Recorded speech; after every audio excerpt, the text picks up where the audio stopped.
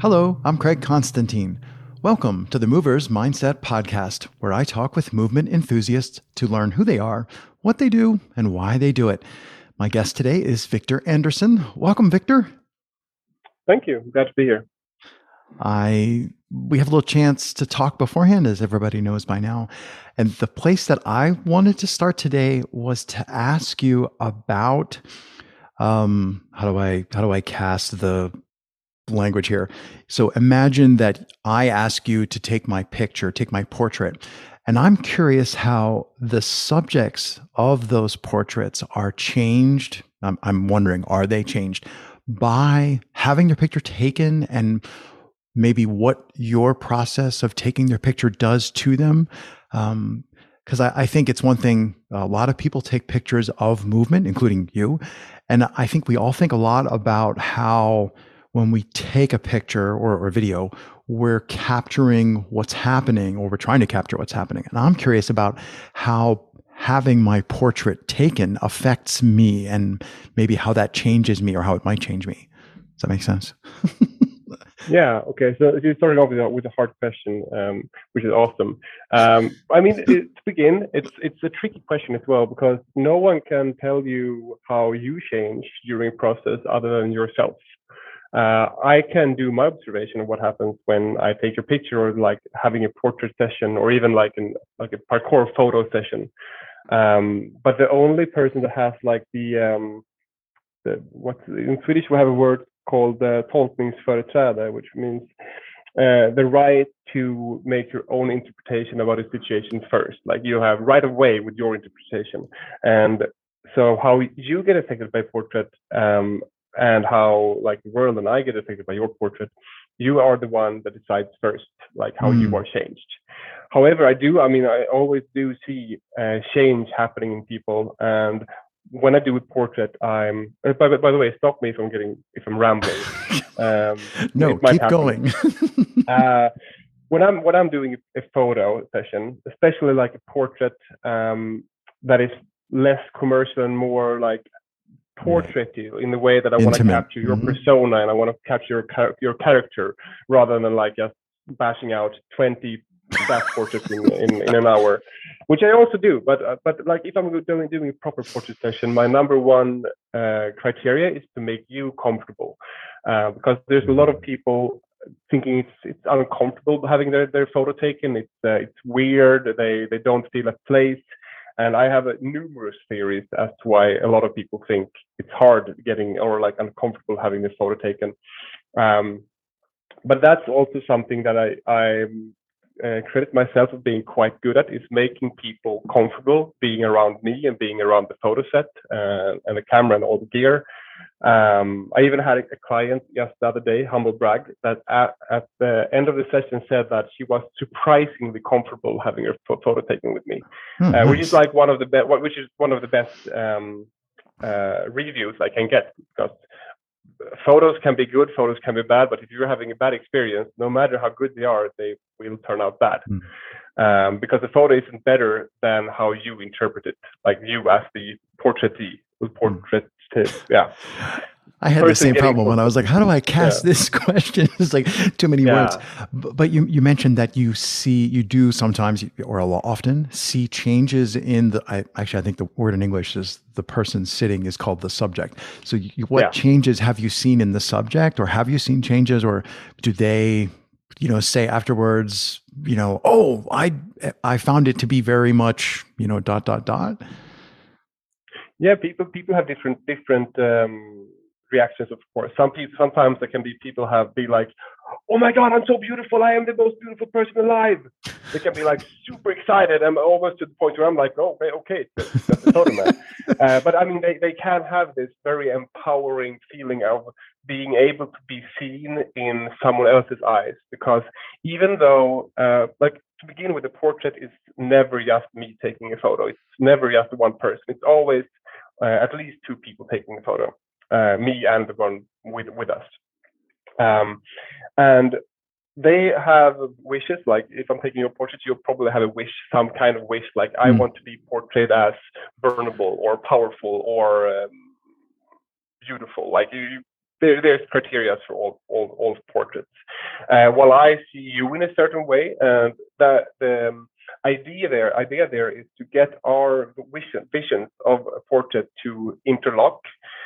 So hopefully we would get a portrait that both you think is like, hey, this is how I look, and a portrait that I say, yeah, I agree, this is the best you. And when I can see people having a very fixed way of, this is how I look, I have this side that is better, I want to stand like this, and then I'm like, yeah, but what if you try this, and what if we try this light and this setting, and then sometimes, like this example where this overexcited guy, lovely person by the way, I can't for the love of my life remember his name, but his stage name is Madame Heinz. He was super excited because I had him pose really weirdly, like in a very specific light that made him look like a superstar. And he loved that. And he went from this like kind of position where he was very, very used to having his photo taken, but he wasn't prepared on getting this feeling of this overwhelmed feeling of feeling so beautiful. So that change happened through the photo session, that he realized that he had, what's the word? It's basically his perception of himself changing throughout the photo session. Maybe that's what I'm looking to say. That I can't say how people feel or how they change, but I can tell that the perception of themselves might change, whether it's how they see themselves or how comfortable they are on the set. I can't say I'm changing people's lives. I'm not, but that's the only change I can perceive as like a second person, because in the end it's only you. Do you find that when people? Sorry, do you find that when you? I don't know what the balance is of how much portraiture versus how much movement photography you do, but based on what I've seen, you do a lot of both. So it's not like you're dabbling in one and you're a master of the other. It looks like you really do both of them. And it feels to me like if people are trying to perform in the movement space, if they're really trying to be performative about it, then it can feel a little stilted or artificial. And I'm wondering, do people do that in portraiture? Like, it feels like there's something about human nature about if they're comfortable, and in movement space, yeah, you're literally performing for the camera. I mean, but in portraiture space, if you try to perform for the camera, that it feels to me like there's a deeper wisdom about if one is forcing performance, then it's going to come across a certain way, versus if one is just naturally moving and naturally being when you're sitting for the portraiture. And you and I had been talking about how movement is so fundamentally important to people for all aspects. And it seems to me like it would be easier to get that natural human when they're moving.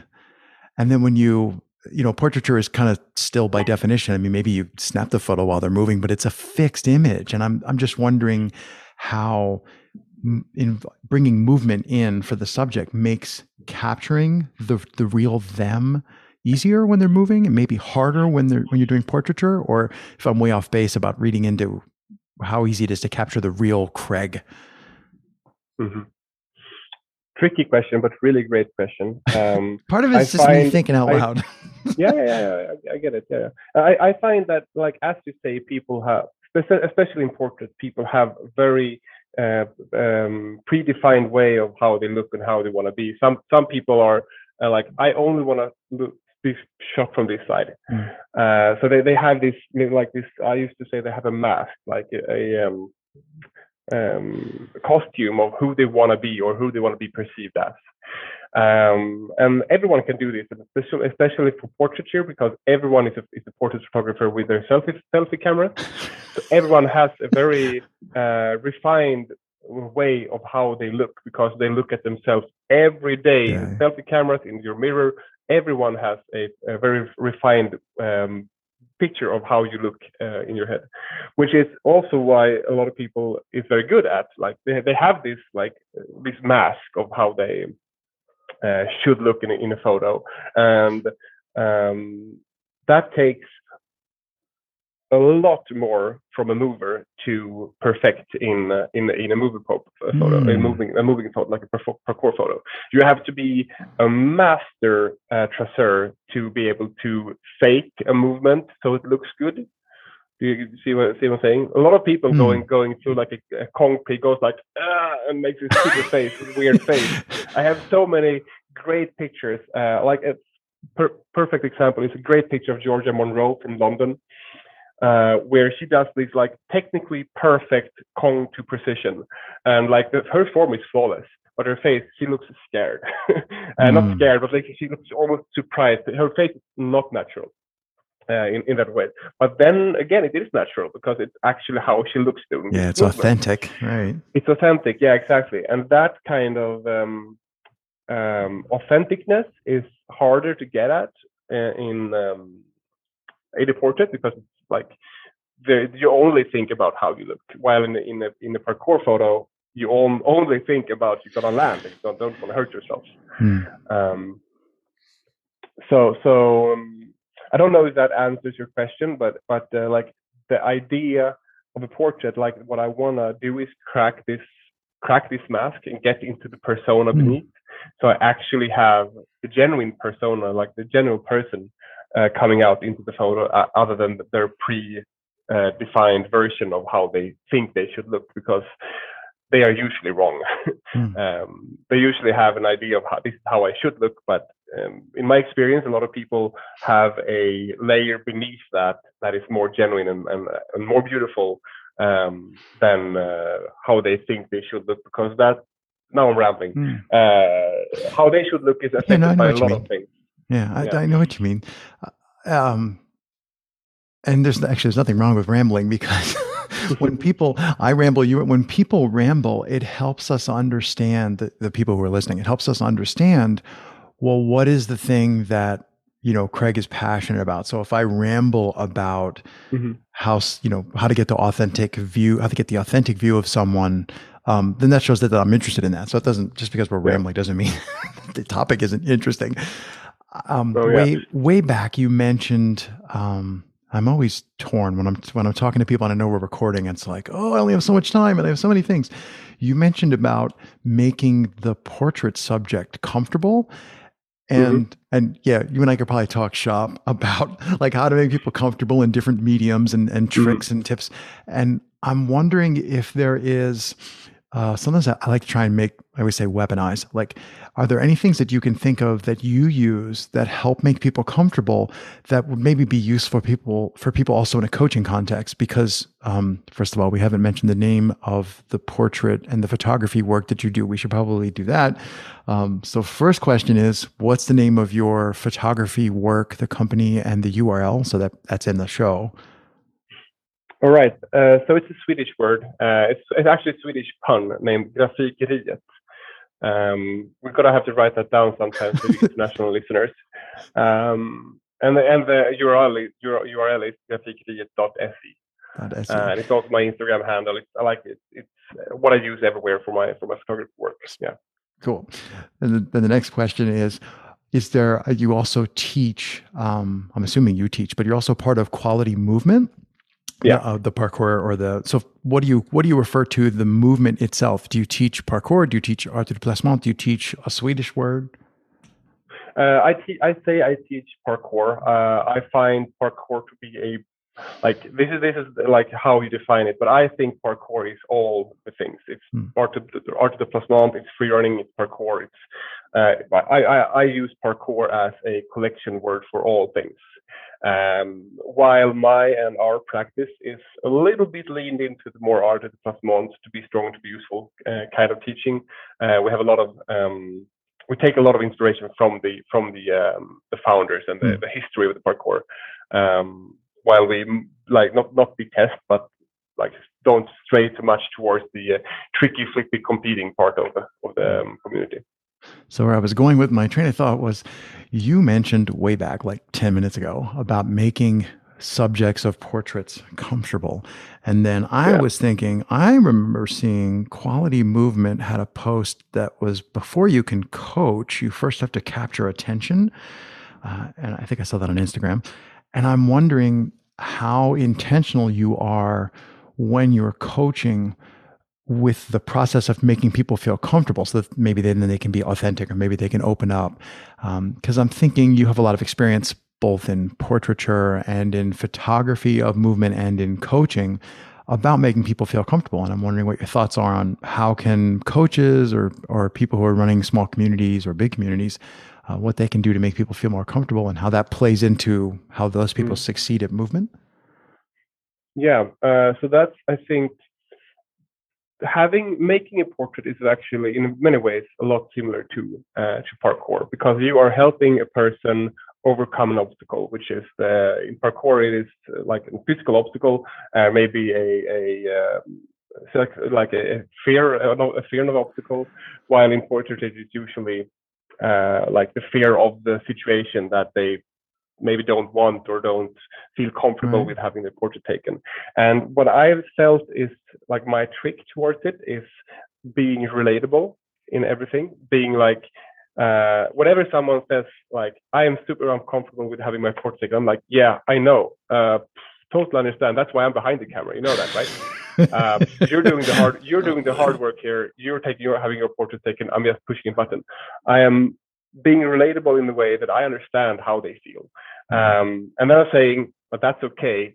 Like, we're going to make this work exactly like you did in the beginning before we talked. Like, we have, like, if this doesn't work, if we're not happy with the pictures, that's fine. We will take pictures until they're happy.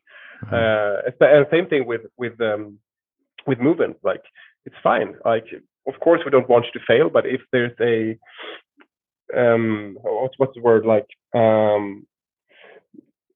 if there's a risk, like if the risk of failing is too big, then we go down and make it smaller and be like, yeah, it's going to be fine. I'm here, I'm helping, I'm going to stand here and help you. If it's scary, I'm gonna, here's my hand. I'm being relatable and I'm being there for them. Saying that I've been through this many times, both like I've done this before, I've done with these people with people before. I know what you're feeling because I felt it as well. Yeah. Sorry, he's looking at me while I scribble notes. I'm so glad that you brought up the point about being relatable, and I'm happy that also works in photography, because I know that definitely works when you're trying to coach or when you're trying to share something with someone. And I think that's. I also, in my head, I try not to be negative. Sometimes my internal dialogue can be negative, but I try not to be negative on the podcast. And I know that sometimes I see situations where there are people who are, I'm air quoting, they're coaching, and what I'm watching is a self display. You know, I'm watching a rooster, you know, and I'm just like, yeah, no, that's not coaching. And the idea of, like, as a coach, go be relatable. It's like, that might be the single most effective thread for someone to pull on. So if I say, I'm going to go be a coach, it's like, okay, I have to be relatable, because it's really hard to fake that. Like, it's almost impossible to fake being relatable, because first you have to even have had the experience to know what to say. Like, if somebody is nervous about having their picture taken, you have to have been nervous at some point to go, yeah, that's, you know, to even make the joke about, yeah, that's why I'm behind the camera. Because that's not really why you're behind the camera. You're behind the camera because you're damn good at it, right? But they know that too. But somehow that relatability is something that people pick up on. I'm just watching our time tick away. So I'm just so happy that we got a chance to talk, but I'll just say at 19 minutes, I'll just say, and of course, the final question, 3 words to describe your practice. Movement or portraiture? Oh, and I just, because it's a Zoom call, I want to make sure I got that right. You said movement of? Or portraiture. Are you referring to my movement practice or my portraiture practice? Movement. Oh, I see what you're saying. I thought that was your answer. That's a good answer. Question. Oh, I don't know. I'm not going to answer that. You tell me. I mean, you don't even have to tell me. You decide what you think portraiture means. I mean, practice means. So when I say 3 words to describe your practice, that's on you to do whatever you want with the word practice. Sorry. Okay. if I were to say movement, it would be strong and useful. If I would say, and I want to say that that actually moves into my photography work as well, because I want my imagery to be strong and I want it to be useful, because I am portraiting people, and for a photo of a person, I don't think is necessarily a portrait if it isn't useful for them, whether it is to portray who they are or who they or their business, or even being like in the gallery. It has to have a use, um, and that I think that comes a lot from, like, I've been doing parkour for the better part of my life now, and it hits me very hard with this idea of being useful, being a helping hand for people. And as I moved into photography, that was what I took my movement practice of being trying to get a fit body to be able to help people, and took that idea into the photo, that I want my photography to help people in whatever I can help them, if it's to portray a message or just have them feel good about themselves, or whatever it might be. So I think strong and useful goes into both with a stretch. Terrific. I think that's a great. I was really curious when you wanted me to nail down practice. I'm like, I bet you have 3 words that work in either case, which is brilliant, Victor. It was a pleasure to get a chance to talk to you. We've talked very briefly once before in person. And when you dropped into the calendar, I'm like, oh, yes, awesome. So thank you so much for taking the time. It was a distinct pleasure. This was totally mine. And I'm looking forward to meet you again this summer when I'm coming to Rendezvous again. Oh, outstanding. Oh, and I'll see you in a few short weeks. Terrific. Yeah, cool.